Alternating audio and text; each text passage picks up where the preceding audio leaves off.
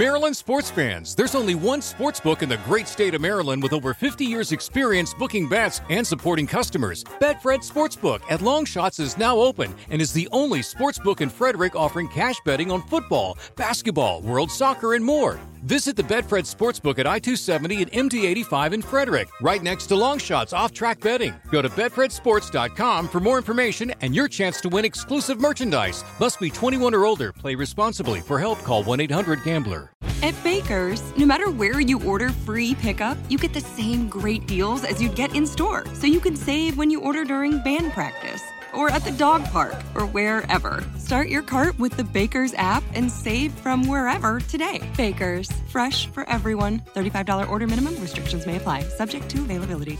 Get more ways to save at the Buy 5 or More Save $1 each sale. Just buy 5 or more participating items and save $1 each with card. Baker's, fresh for everyone.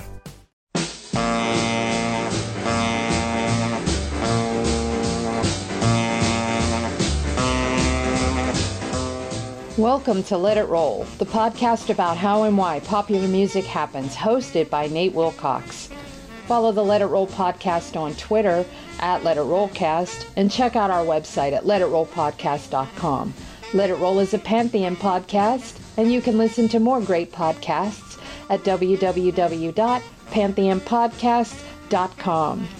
Nate uses AKG microphones and headphones. Today, Nate returns with his cohorts Eugene S. Robinson, lead singer of the art punk band Oxbow, and veteran entertainment attorney Alexi Auld to continue their discussion of Netflix's hip-hop evolution. This week, they discuss the first episode of Season 3, A Tale of Two Coasts, which focuses on Tupac Shakur, Suge Knight, and Death Row Records and their fatal feud with Sean Puff Daddy Combs and the Notorious Big. Pop in those earbuds and enjoy.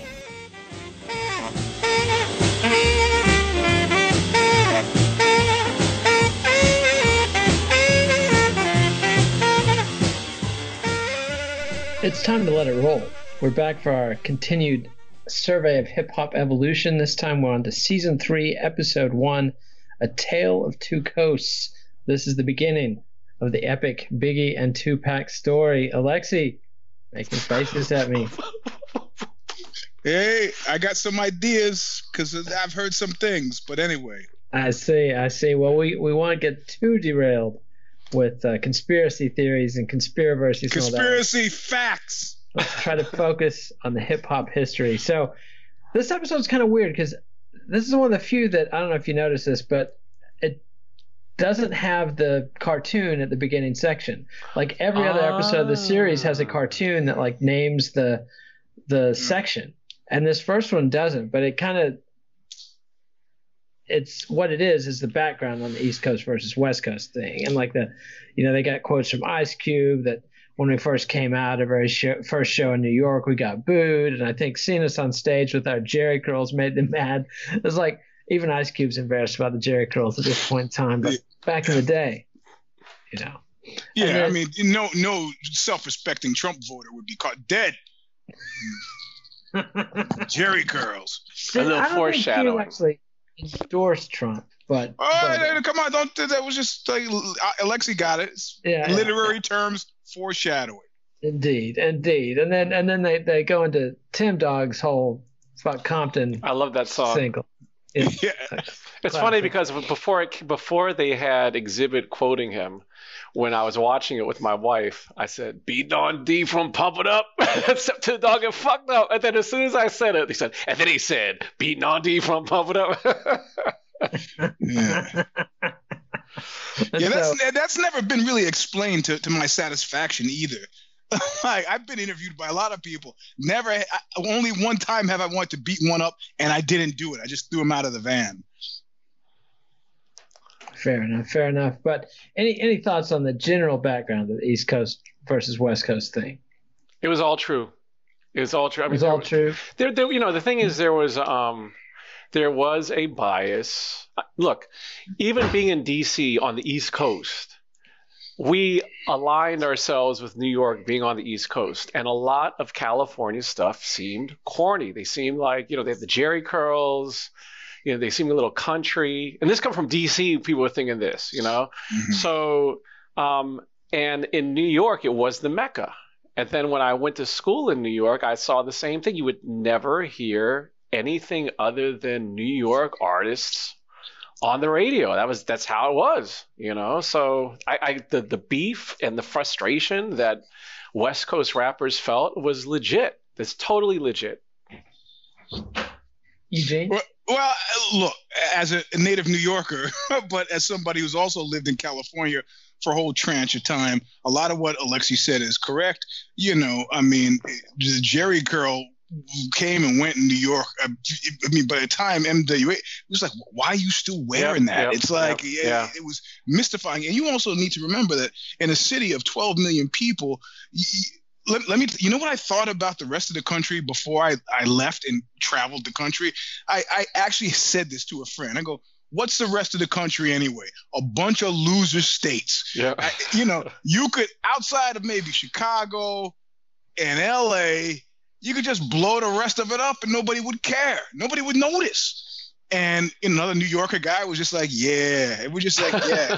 Thank God we were born in New York, man. And then, of course, you travel the rest of the country and you realize that's not true. But if you're in the music business in the city that's a major media hub, as well as 12 million people, so you could be huge. And I don't mean huge like people recognize you on the street. I mean huge like never, ever having to work again huge. The idea that some renegades out in someplace Compton would be, I mean, if you took guys from the East Coast like me, and I had a girlfriend when I came out here said, I'm going to take you to a bad neighborhood. And she took me to the Western Addition in San Francisco. And I was like, whoa, you got trees. Yep. And there are no burning cars or burning mattresses they have or their own abandoned houses. buildings here. Yeah, so the idea, I mean, LA's had that problem with everything. You remember with punk rock, the first time, I don't know where you were, the first time you heard about punk rock from LA, punk rock was London, punk rock was New York. The idea of punk rock from LA was just hilarious. It was hilarious. What do you got to be upset about in LA? Yep. But then we started getting the whole thing with colors, which as a New Yorker, we just thought was imminently freaking stupid. Right. Tim Dawes, right? That's what he said also. Fighting over colors, that gang shit's dumb motherfuckers. Yeah, well, but that's before crack had really, or was it before crack had? No, it was concurrent with. Yeah, it was concurrent with crack hitting big, and the gangs existed before that, but they didn't come into their own in terms of being noticed for drive-by shootings until they started fighting and killing each other over crack business. So yeah, it was. Yeah, I mean, New York was a little too full of itself. I will admit that. Good music can come from anywhere, as has been demonstrated by scenes that have popped up all over the place. But as far as I'm concerned, LA being another media center, they sort of had it coming. There's enough blame. There's enough blame to go around on both sides. You want to talk about a place that should be kind of cranky for not getting more of its due. I would say that's probably Oakland. But Oakland is just happy to get what they got. Rapid Forte, I love that guy. He hasn't even made it in. It should be a little bit more cranky, but LA, they deserve it. I'm just because the music, the music and the TV and the film, you can't have it all. I guarantee you, if I got into high school in LA, I probably would have said the same thing. What's the rest of the country anyway? A bunch of loser cities, So. Yeah. And so then from there, the show segues into Tupac's journey. And we'd seen Tupac before, I think in season 2, as part of the Bay Area thing. They talked about his early work with Digital Underground.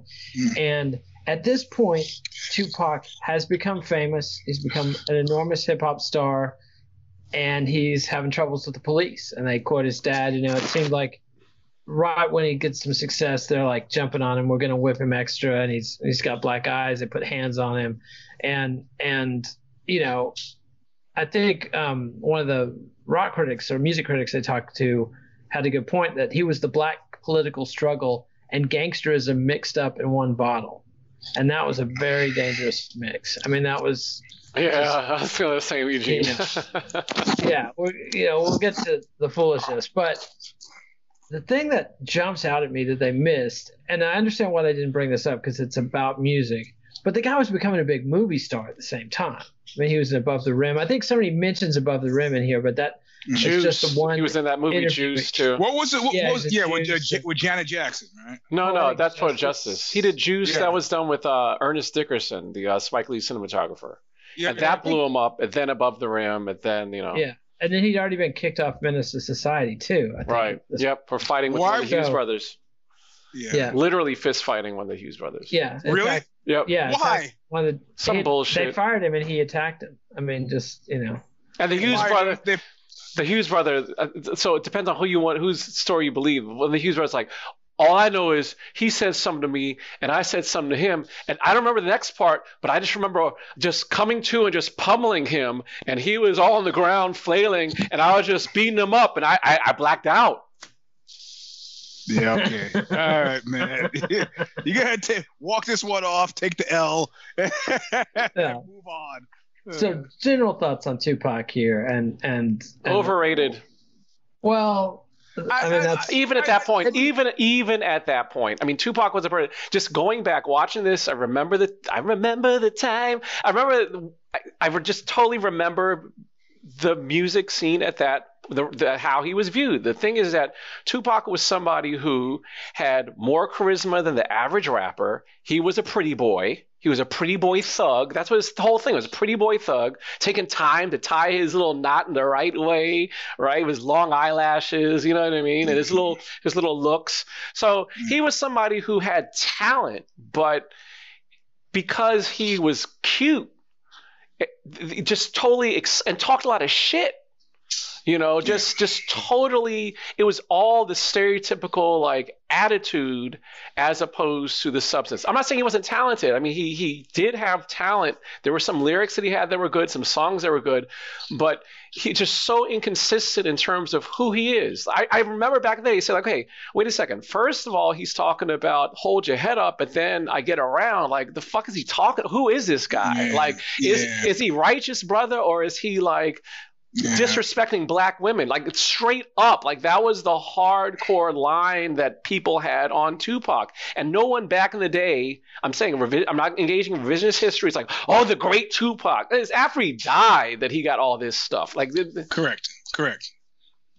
Yeah, I'm gonna have to even look. If you are a black multimillionaire, you know where you should be, not fist fighting with cops. I mean, I think what you got is an art school kid who let the legend, they said fact meets a legend, print the legend, who let the legend start to walk the dog, and that's not the, I don't know what he was thinking, but I think his it was like from the start we saw the end because his desire to be perceived as authentic put him into a situation where he was embracing authentic gangsterism, and I think that fundamentally was his undoing. And his fellow travelers, he has other people who were on the same and didn't have nearly the same problems.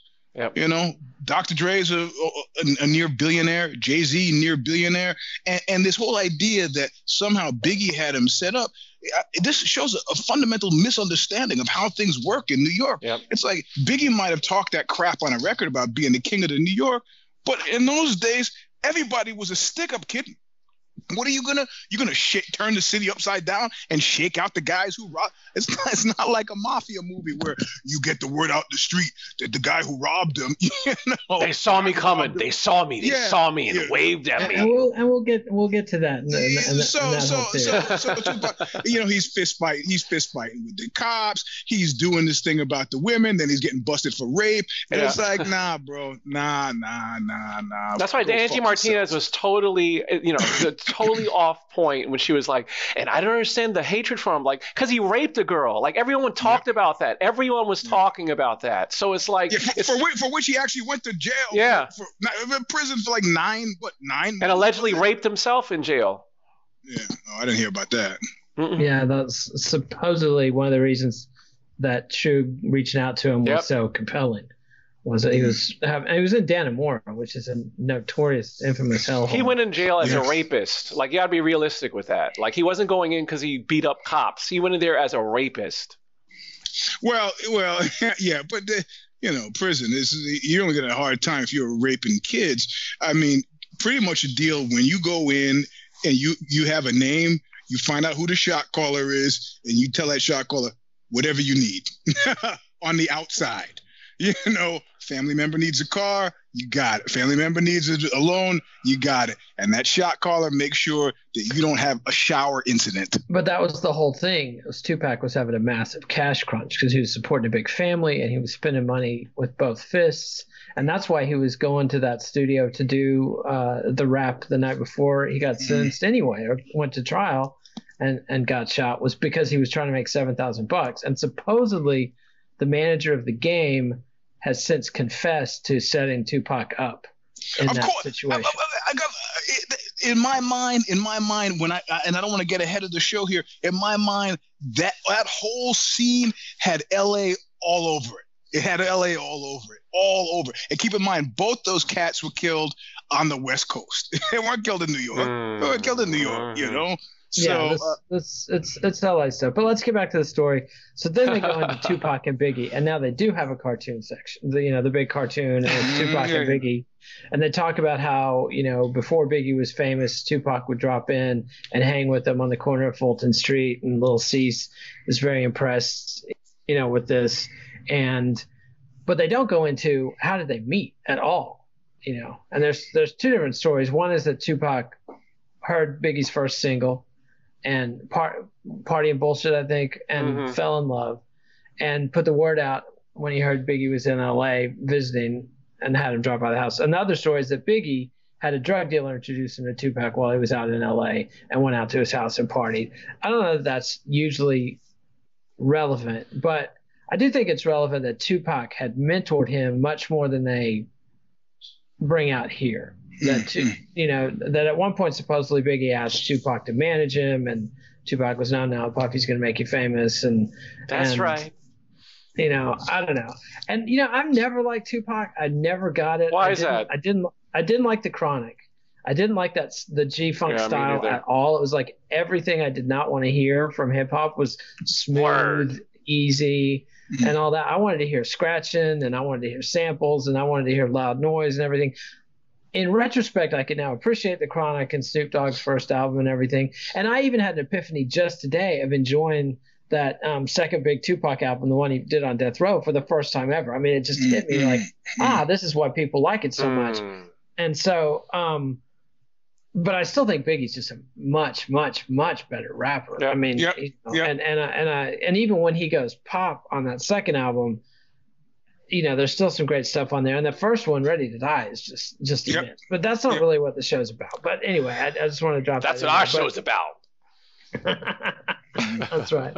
But so, I mean, I think the whole point was just that they had been friendly, and that Tupac was the bigger star, and he's very friendly to Biggie at a point when there was really nothing in it for him. And then this tragedy happens where he gets robbed and thinks he was set up by Biggie, and just keep in mind too, he forced that interaction down the road where it went, because Stick Up Kid's like, give me your shit. And that's it. Like Slick Rick said, they're not real. The guy was like, boom, punch. I just want your stuff. I don't want to have any interaction beyond that. Yeah. The guy comes, Lil Cease gets down in the elevator. He goes, get out. And he goes back up. And then, of course, again, the myth and the legend take over, and he feels like he's got to do something. And then the guy with the gun's got to do something. So, And then the Puffmaster Flex mentioned the fact that just one quick thing is, and also the rumor that Tupac's gun went off. Right, that he was the one who shot himself. That's how it happened. Sorry, I just want to go. No, not at all. I think that's a relevant point. But go ahead, Eugene. No, so it just again, it was just a kind of a tsunami of bad decisions, and I think what the guy needed was a mentor, and that's what he sought when he got out of prison. He just sought the wrong mentor. You know, it's so funny you said the thing I thought was so fascinating, Eugene, about what you just said was in terms of how it works with Stick Up Kids and that whole kind of culture, which is Lil Cease was told, get back, go back, get out of here. And he got out of there. And when he went up to Big, Big was like, we're going to take some guns. It's like, you know what I mean? It's like, right? I mean, think about it. You know, if what happened was just totally out of whack and it was a super gangstified environment, Wild West bullshit that Tupac was believing, like something would have happened, as opposed to like, what do you want me to do? Shit, let's rewind the track. Let's go back to that cut and do that. Yeah, seriously. You know? Brooklyn in the 80s and the 90s, it's like you just like said, I saw the ice cream truck. You said it's fundamentally, I got robbed coming over. Oh, that's too bad. So anyway, I mean, this is, you know, people were getting, my sister is on the subway, going down the subway, talking to me on the phone. And I can hear her. She's talking. And I can hear that she's moving the phone. And next thing I hear, oh no, phone is dead. Right? Calls me back 20 seconds later. Some guy tried to snatch, my sister's big, you know, tried to snatch the phone. She sees him sketch, moves the phone from this hand to this hand, and the guy goes for it, and she like hip throws him down a flight of stairs, you know, and it calls me back. It's like people were getting, what do you think? They stopped people riding in between the trains. Yep. They were snatching chains, they were snatching women's purses, and they would hit their heads against the I-beams and die. It was a crazy time. Biggie couldn't have shaken that out of that city. And even by the time I got to New York, which was 95, like there's certain basic things you knew. You do not sit, if you're sitting down on the subway, you do not sit on that seat right next to the door opening. Because if you sit down there with the door opening, like, bop, and that's it. Yep. You know, like, right. Yeah, so Tupac is this unfortunate mix of naive. They talked about how he was a middle-class kid and he wasn't street in the previous episode. Yeah. And now he's in this situation, and it's just like flailing. Like the dude is flailing. Right. You know, and it's the more successful his career got, the more disastrous his personal life got, and the more of this kind of trouble he created. But then Biggie puts out Who Shot You? After this happened, you know, and the story is, we recorded it in advance and everything. But everybody in the world thought that was about Tupac. They couldn't even keep a straight face talking about the thing. That's what I thought was so funny is they're talking Little C's earlier, and they were like, "So what happened when Tupac got robbed?" It was like, "Well, I just felt really bad, you know, the kind of thing." what about Who Shot You? Like, do you think that was a good time? Well, you know, I think that, you know, like it was just a record, and like who, you know, so it's like, yeah, and I think there was a collision here of Puffy and Biggie just sort of gleefully treating it like a regular record feud, you know, and putting it out and trying to use it to hype it and sell records. And the role of the media. This is the thing. Like, so episodes ago, one of the frustrations I had with this show was the fact that they did Yo MTV Raps, right? They're willing to give homage to that, and certain DJs. I get that, but they totally underestimate and underplay the role of The Source, of Vibe magazine, of a lot of these publications that people lived and died under. Like, you know, when you got like the unsigned hype in The Source, or, you know, you got the five mics in The Source, right? Yeah. And then, you know, the 5 mics on The Source. And then you had, the what's it called? There was a controversy because Mobb Deep got the 5, you know, and so you have that. And then the Vibe magazine, like totally fueling the East Coast, West Coast. I mean, everyone back in the day was talking about that. And so the fact that they're making these references a little bit to The Source here and there, and Vibe a little bit, with it really deserves its own segment on, you know, the Source and Vibe magazine. I don't know if they'll ever get to it, but if they never get to it, it's just a total disservice to the role that those two publications play to hip hop. Just totally undercutting it. And rap pages. Oh, that's right, yeah. I just had to say rap pages because they were published by Larry Flynt when I was at Larry Flynt. So got to work your plug-in. Yeah. You know, a home team. So, I don't know that they missed anything from this section, but except that is a glaring omission. Not talking about The Source, like Dan Charnas's classic book, The Business History, The Big Payback, The History of the Business of Hip Hop. He spends chapters on The Source. Yeah. And he also talks at great length about when hip hop got on the radio and what markets. And New York was pretty early, but even at this point, even in the early 90s, mid 90s, there's only a couple of radio stations in New York that are playing hip hop. And, and then very few nationally. There's some in LA, there's some in San Francisco, but very few around the rest of the country. So they're not giving you that context that they do talk about, and they show the magazine covers, but like you said, they don't really explain just how big a deal this is. And it's funny, Nate, because it's like what you just said, which is key, right? That I wasn't thinking about, which is maybe this is why it was glaring. If you're in New York, right? If you're in the epicenter of where stuff is happening, you don't realize what it's like to not be there and where you hear stuff, right? So what you just said. So when I was in DC, where was I hearing stuff about what to buy and what so on? So it wasn't from the radio, it was the source. Like sometimes Rap City or Yo MTV Raps. It's like it's these sources when you're outside of that epicenter, when you're figuring out what's going on. That's why I was listening to Nas and Wu-Tang and all that kind of stuff. It's because of those publications. When you're not in, and I don't know if it's the same in Texas, like when you're not in New York, this is where you're hearing about it. Yeah, but that still wouldn't have motivated people to the kind of acts of violence that we're leading up to talking about. It was aided and abetted, but ultimately that's not who I'm holding responsible. Yeah, I mean, I'm not saying that they were the main ones, but just the role of like stoking stuff. Well, I think feuds have been part of music forever, but what hasn't always been part of music have been gangsters, and I think again, I mean, gangsters have always been involved in music, but historically they kept to the background, right. And they were the nightclub owners and sometimes the managers. But you didn't have like Louis Armstrong's manager shooting, Benny Goodman or something. I mean, they kept their business in the background, and it was a big deal. If you did have that comedian Joey Brown, Brown with got mutilated by I think Machine Gun Jack McGurn, but that was very rare, and that was a very big deal. Yeah. And that even had ramifications with Al Capone's mob. But what you had, I think, was an out of control gang violence scene in L.A.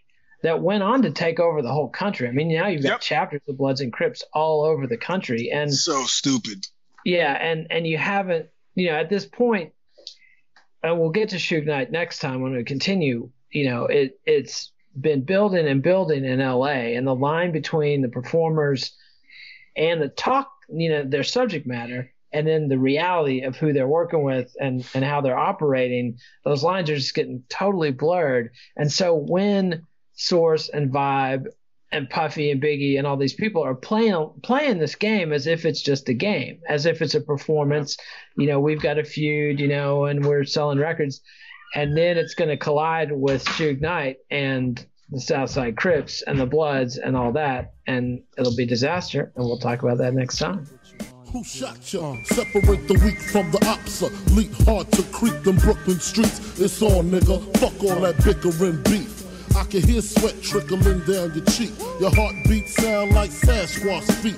Thundering, shaking the concrete. Then the shit stopped when I fall the plot. Neighbors call the cops, said they heard mad shots. Saw me in the drop, 3 1/4. Slaughter, electrical tape around the daughter. Old school, new school, need to learn though. I burn, baby, burn like disco inferno. Burn slow like blunts with... And now a word from our sponsors.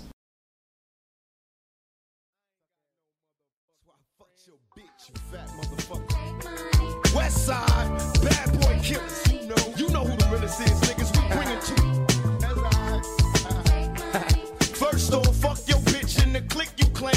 West side, when we ride, come equipped with game. You claim to be a player, but I fucked your wife. We bust on bad boys, niggas fuck for life. Plus, Puffy tryna see me weak, hearts I rip. Biggie Smalls and Junior Mafia, some mark ass bitches. We keep on coming while we running for your juice. Steady gunning, keep on busting at the boots. You know the rules. Little Caesar, go ask your homie how I leave you, cut your young ass up. We're going to continue our discussion of Hip Hop Evolution, Season 3, Episode 1, A Tale of Two Coasts. Last time we talked about Biggie and Tupac. This time we're going to talk about Suge Knight. So they cover... I don't remember. Do y'all remember if they talked about Suge Knight before when they talked about gangster rap? I don't think they did. No, I don't think I think there were 4. When you talk about the last one, I think there were foreshadowing in the first part, right? Well, Oh, not you mean in in the this very- in episode, the- you but mean- back yeah, when yeah, we you talked mean- about no, no, no. NWA. I don't think so. Okay, so this is no. this is the introduction of Suge Knight here. Right. And essentially they talk about the Source Awards in 1995, where Love them. Suge Knight came in, and the East Coast is booing, the New York audience is booing Snoop Dogg and Dr. Dre, and Suge comes up and dramatically escalates by dissing Puffy Combs, and that It was mild. It was mild. pretty points. No, it was just like all up in the videos. At the I'm not time, gonna be in the videos, dancing in the videos. at the time, it wasn't really. I see what you're saying, but like at the time, nobody. I mean, in terms of producers, like rappers, I guess in theory, but not even on the award shows. I'm just saying because I remember when it happened, I was like, oh, it's just. He said what? He said what I was thinking. He said what everyone was. He said exactly what everyone was thinking at the time. Yeah. Yeah, and if he had smiled when he had said it, people would have been like, that's funny. But he didn't smile when he said it. So. He didn't smile, but he had this real look of, I'm really pleased with myself with what I'm saying. Yeah. And you get dance in your videos. Yeah, and Suge is not.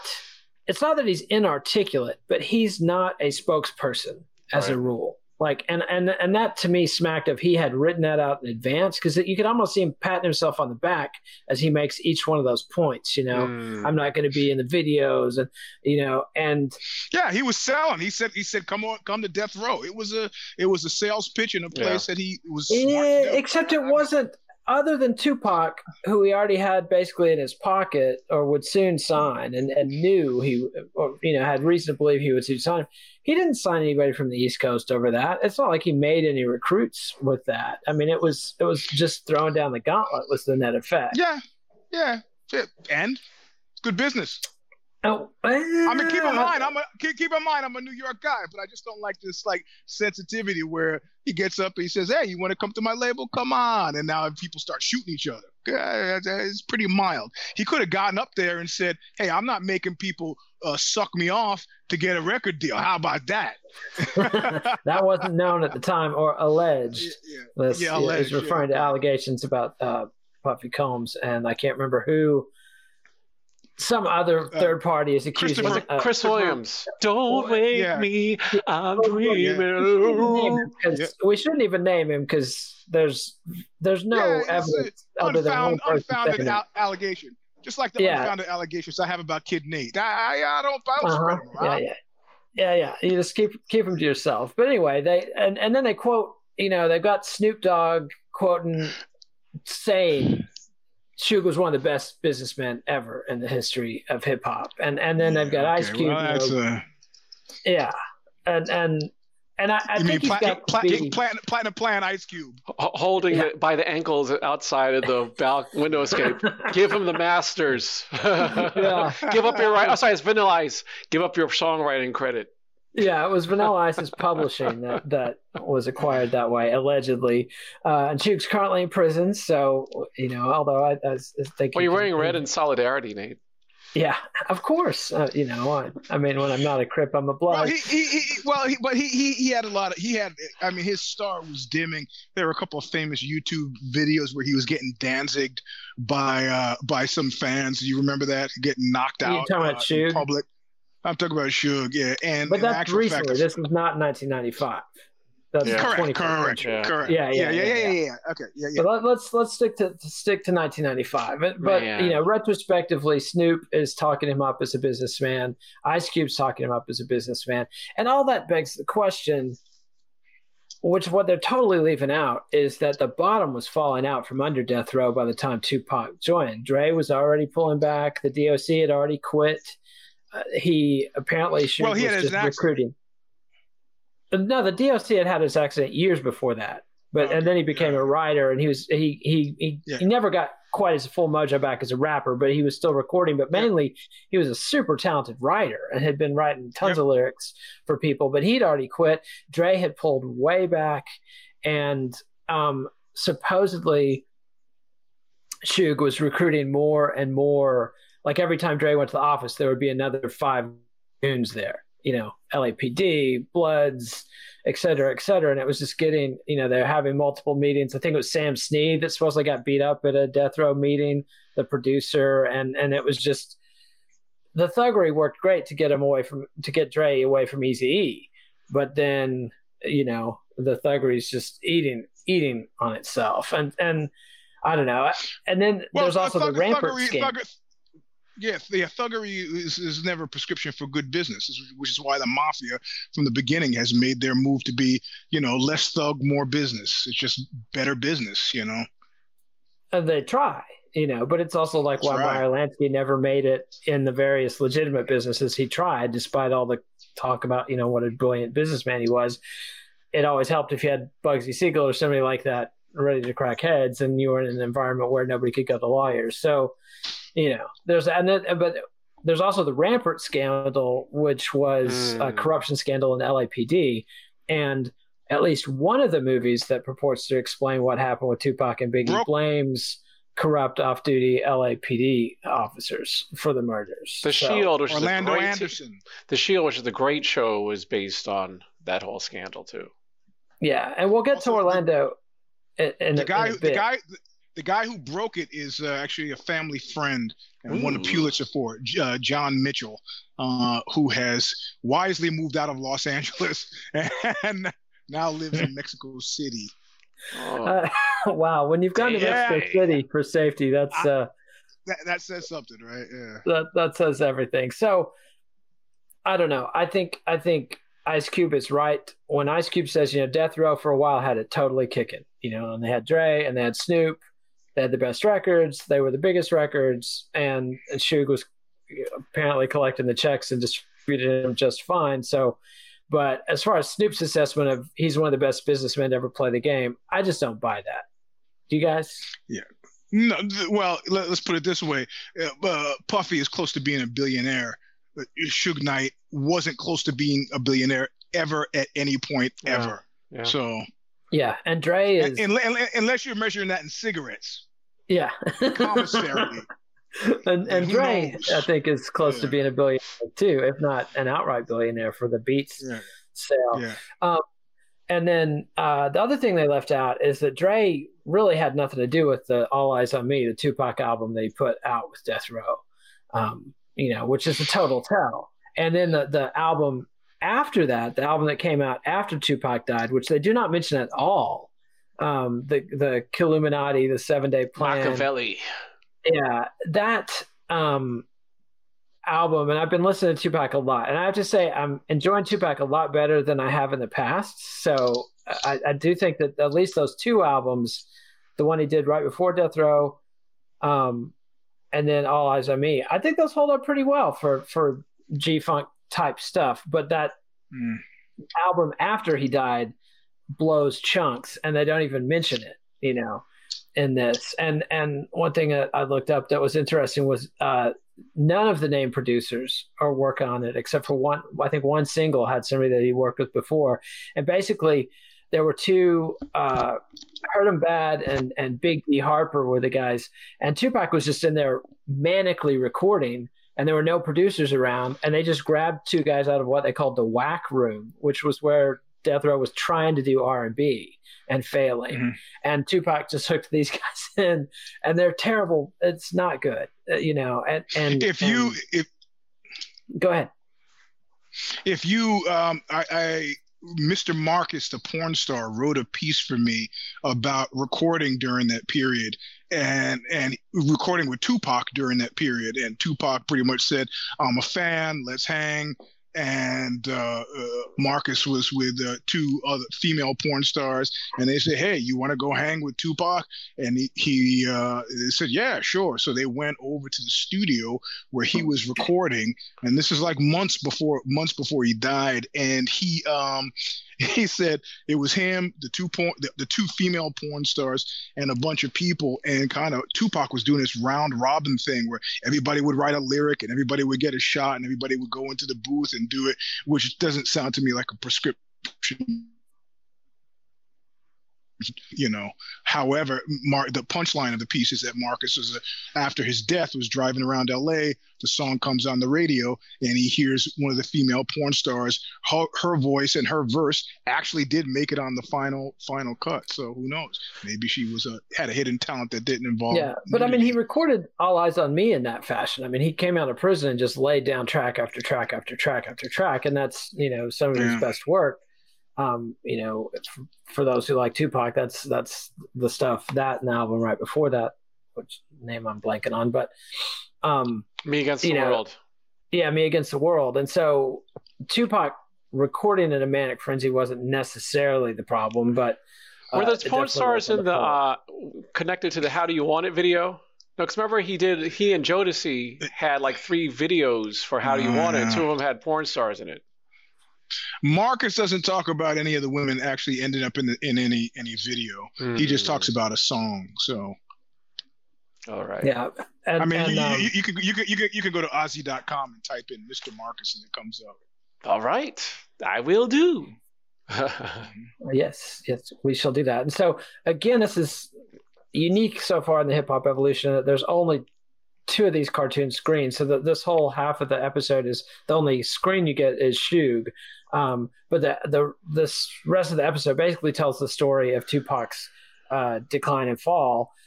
But again, they sort of tiptoe around it. They don't mention Orlando Anderson, who's the Crip that Tupac and the crew that Tupac attacked, and then the whole crew stomped the guy in the casino. And one of the 2 movies that's out about Tupac and Biggie says Orlando just got in his car and killed the guy.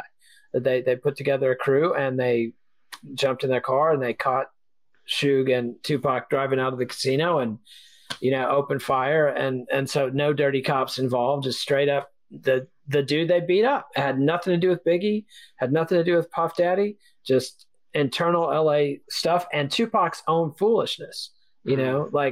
And they don't even talk about that. Like Tupac's on security camera video attacking a Crip in the casino just minutes before his death. And I think Shock G, they do let Shock G talk of Digital Underground, and he's clearly, was not a fan. It seems like none of the San Francisco friends were fans of Tupac going over to death row. Richie Rich is in there talking about trying to talk him out of it before Suge got him out of prison. And he understood, hey, the guy's going to bail you out of jail. I can understand that, but did not approve it. And, Shock G's big quote is, his mission wasn't clear. Whether he was trying to unite the thugs only or the West Coast, was he anti-East Coast suddenly, or he didn't know? What is his living purpose? I just thought he went crazy, And his first manager, Leela Steinberg's the same way. He was frantic, desperate. That was really hard to watch, and she didn't want him doing Hit 'Em Up. But they don't talk about Hit 'Em Up, though, is classic. I'm so glad he did Hit 'Em Up. That's just it's a good song, but they could have made the same song without all the dissing. They could have softened some of those lines. No. I remember hearing this for the first time. So the thing is that if the last thing was, issues with Tupac, in terms of All Eyes on Me and the singles coming out of that and Hit 'Em Up, like that to me is just, I don't want to say necessarily peak Tupac, because I think that one of the issues I think Shock G and Steinberg were having with him is the fact that there's certain visions that they had of him and who they thought he was, right? So she saw him as this guy that was going to talk to the troubled youth and was going to be, lyrically and psychologically and mentally and culturally on a different level. Shock G also had certain kinds of aspirations for him, and he just went for that thug shit, right? And so the thing is that once that settled and he started going in, the part of the frustration is the fact that it's just not going to last long. You just can't, performing as a thug and straight up being a thug, 2 different things. And so Hit 'Em Up, I remember when I first heard it, I was in a Jeep in New York, and a friend of mine said, listen to this, have you heard this new Tupac? And he put it in, and like everyone in the Jeep was like, what the fuck? Like it totally hits you, because he's talking about, I fucked your wife, I'm gonna murder you and your kids, fuck you as a record label and as a promotion, as a crew. It totally was, it deviated from being creative, lyrical rap and just delved into just like straight up visceral anger and hatred, the likes of it. You can like kind of feel the spit, you know, like literally like him like frothing on the mic for that kind of stuff. So that, you know, that kind of point was crazy. So that's why I think in terms of the frustration is the fact that you go down to, you have a guy who, like Eugene was talking about, is like a drama school kid and is modeling different kinds of behaviors and doesn't seem authentic in certain situations. It seems like he's and trying also to, has enough money that he should be at home counting the money and say, I'm sorry, did you say something? I was at $1 million. Except he never had money. Start? He never accumulated any capital. That's what you said last show. But you know what? You know who doesn't have money? Me. You know how I don't know how I know that? Because I go to work every day. That's how I know I have. He works hard for the money. Boom, boom, boom, boom. Yeah. Tupac was hanging out with porn stars, celebrities, and living in relative swankness. He may not have had money, but he had a lot more of nothing than I have. Well, but he had legal bills, massive ones. He had a big entourage. So do you think that's why he's always posing with, because the thing is funny about him is more than anybody else in that crew, or I would even include like Bad Boy, even the Feud, like he was the one that was always whipping out the thickest stacks and like just bragging and showing off. So you're suggesting that all like total facade, like was that money he had to turn in at the end of the photo shoot? Like, you know, I don't know that it was that all he had with that, but he couldn't bail himself out of jail. You know, I mean, that's where he needed Suge and the cash. No, I'm saying after. I was saying after the fact. But even after the fact, I mean, you know, he still had some money, but he didn't have the kind of money that he didn't have wealth. He might have had some. He had the fat stacks, but not wealth. The videos. What was the line that Wu-Tang line about waiting on royalties takes too long? It's like waiting on babies. You know, it does take a long time to actually get a royalty check. I've only gotten one. So, you know, and I was surprised it showed up. So I didn't know how I didn't know I was waiting for it until it showed up. Yeah, no, I've gotten one since 1980. So that's how well I've done in the music business. Or as Mace said, right, in the best line he ever wrote, one of my favorite lines of all time, ASCAP, where my check be? Problem with y'all? I say it directly. Yeah. Well, he's right. I dumped ASCAP in favor of BNI years ago and actually started getting money, you know. And well, I mean, and this is the one thing I've never heard anybody complain about Suge not paying people. He's beating people up in the office. He's creating terrible feuds. He's running off talent. But unlike, say, Eazy-E and Heller, Ruthless Records, apparently he pays people. You know, so that's a plus on his side. But the other thing they don't talk about, do you remember the Toss It Up single when Tupac went after Dre? Yeah. I mean, they didn't mention that shit at all. Yeah. They didn't mention. I mean, you would think from this, if all you knew about hip hop was watching Hip Hop Evolution, you would think that Dre was as thick as thieves with Tupac and Suge. But to me, it's like Death Row was already, you know, breaking apart. Dre's distancing himself from this. Tupac comes in and is big and loud and crazy and very successful, and Dre's gone. Yeah. You know, and dissing Dr. Dre at this point, I mean, I don't know. I do think that Shock G, it was more than just that Tupac wasn't like a handsomer Chuck D, that he was behaving really insanely recklessly, like attacking the Crip in the casino. Just a dumbass thing to do, you know? And there we go. And another thing they didn't mention, did you know MC Hammer was on Death Row? That's right, briefly? I know that. The Funky Headhunter. Oh, it's all good. Pumps and up, pumps and up. Yep, again, not mentioned on the show whatsoever. I don't know that it's relevant, but well, they downplayed MC Hammer anyway, and I don't even think they even had anything with Vanilla Ice in their thing. So they didn't touch Vanilla Ice at all, but they gave MC Hammer the thing in the Bay when they did the Bay Area episode. They gave him they dealt with him, but they didn't really address how. I mean, well, they talk about how big he was. Oh, yeah, whatever. The people go back and watch that episode again. See the beef with these Canadians who don't know the culture. Culture vultures, appropriation. Unlike some of us. There you go. So final thoughts on Tupac and Suge. Like, just tragic disaster, or... I mean, Alexis, seemed to like him best on Death Row as a thug. No, I'm saying, so my thing is, go ahead, Eugene.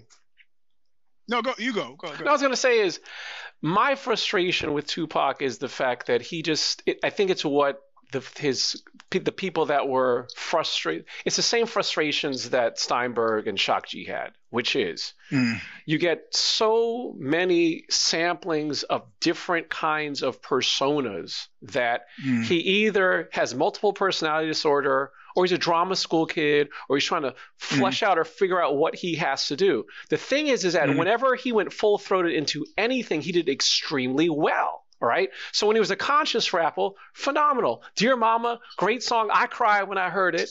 Very sad song, touching. All Eyes on Me. A number of those tracks on point. Hit him up with one of the greatest, or, argue with Ether. No Vaseline, like one of the greatest diss tracks of all time. So he actually, when it comes to being able to, if you sample his career and how he dabbled in different genres, he showed excellence in each one. The problem is he's just all over the place. His self-destruction, what happened to him, was very predictable, right? And it was just, it's hard to say, like, who was he really? Because he seemed to be trying to be so many different things to different people. I don't know how true he was to himself. I'm a Black Panther because my mother was a Black Panther. I'm in the Bay Area with Shock Team, so I'm doing their thing. Oh, I'm a thug now. So it's just, that's the sadness, is the fact that, like, who was he outside of who he was hanging out with? Unknown. Yeah. One last ironic point that I found after we talked about the first half of this was that, Tupac was never accused of sexual assault himself. What he was accused of was letting other people at a party attack a woman that he'd already been with consensually. And supposedly the dude that was the lead attacker in that situation was a gangster that Biggie had tried to warn Tupac away from. That was a guy that, I think his name was Haitian Jack, that Tupac had approached because he was researching a part. And Biggie had tried to say, like, stay away from that guy. That guy is poison. Didn't listen, boom, boom, boom, boom, boom.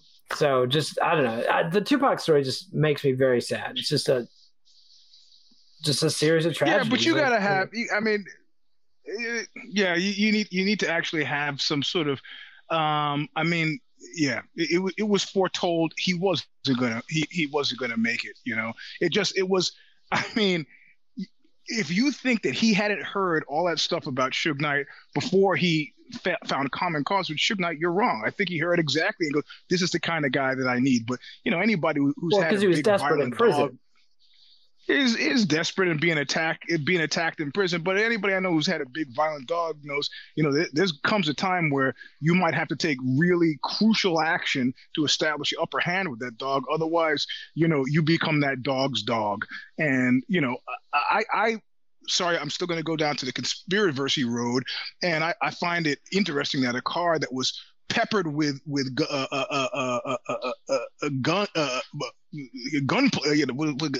the word? Bullets, gunfire that was peppered with gunfire only ends up striking the biggest man in the vehicle like once. What are the chances of that? I don't know. But then again, who is going to drive a car, trust a bunch of idiots with guns in a moving vehicle to miss him that many times? Like, I just think that is too difficult to pull off. And Suge has clearly established he's not a mastermind. Well, I know that as a music industry attorney, when I was a music industry attorney, what happened with Tupac was very instrumental with regard to a number of clients that I had, in which when they saw the fact, and we talked about this in other shows, but when they saw the fact that their record contracts enabled the company to take out life insurance policies on them, right? And like, what does this mean? It's like, oh, well, remember when Tupac got murdered? Yeah, well, oh, that's right. And I heard they were having a falling out and he was going to leave Death Row anyway. So maybe he cashed out. So, what Eugene is saying, like, a lot of people, were talking about the possibility that, something was lined up. bad guy, and bad guys do bad things. And Tupac's involvement with Suge clearly led to his death. It was just a matter of who pulled the trigger, and that's really pretty immaterial. Right. You know, he made a deal with the devil, literally. I was friends with a lawyer. She was originally from Carson, California, and her brother had played football with Suge. And, you know, she said his reputation as a thug was aggressively overstated. He was like an imposing lineman, but that he I mean, you know, kind of and he was a bright guy. It wasn't a stupid guy. It was an imposing lineman and not a stupid guy. But apparently, his flirtation with gangsterism was kind of dilettante-ish, like Tupac's to a certain degree. I think they were both in situations where the shit got away from them, and they both paid for it in very different ways. You know. Damn. Yep. What kind of sentence? What kind of sentence did the Knight get? How long is he in for? Over 15 years, 15 to 20 maybe. And it's bad. I mean, he was responsible for the death of somebody in a parking lot, ran him over, you know. It was the third strike too. Yeah. So, you know, I mean, it's there's a documentary with a series of interviews one-on-one with Suge that's really interesting. I highly recommend it. You know, it's dude was bad news and came to regret it. You know, at the end he says something like, you know, I wished we had been like, you know, we could have had Biggie and Tupac. Like, you know, I wish we'd just said, hey, let's have everybody succeed. And you could have been and you could have been dancing in the videos. So you instead of Indeed. So thank you for another episode of Hip Hop Evolution. Next time we'll be talking about the death of Biggie Smalls. Oh. Follow the Let It Roll podcast on Twitter at Let It Rollcast and check out our website at letitrollpodcast.com. Next week, Nate will return with Eugene S. Robinson and Alexi Auld to continue their discussion of hip-hop evolution with a look at Notorious Big's life after death and the dreaded Jiggy era. Let It Roll is a Pantheon podcast, and you can listen to more great podcasts at www.pantheonpodcasts.com. Let It Roll is dedicated to the memory of Ed Ward, Russell Thomas, and Danny Park.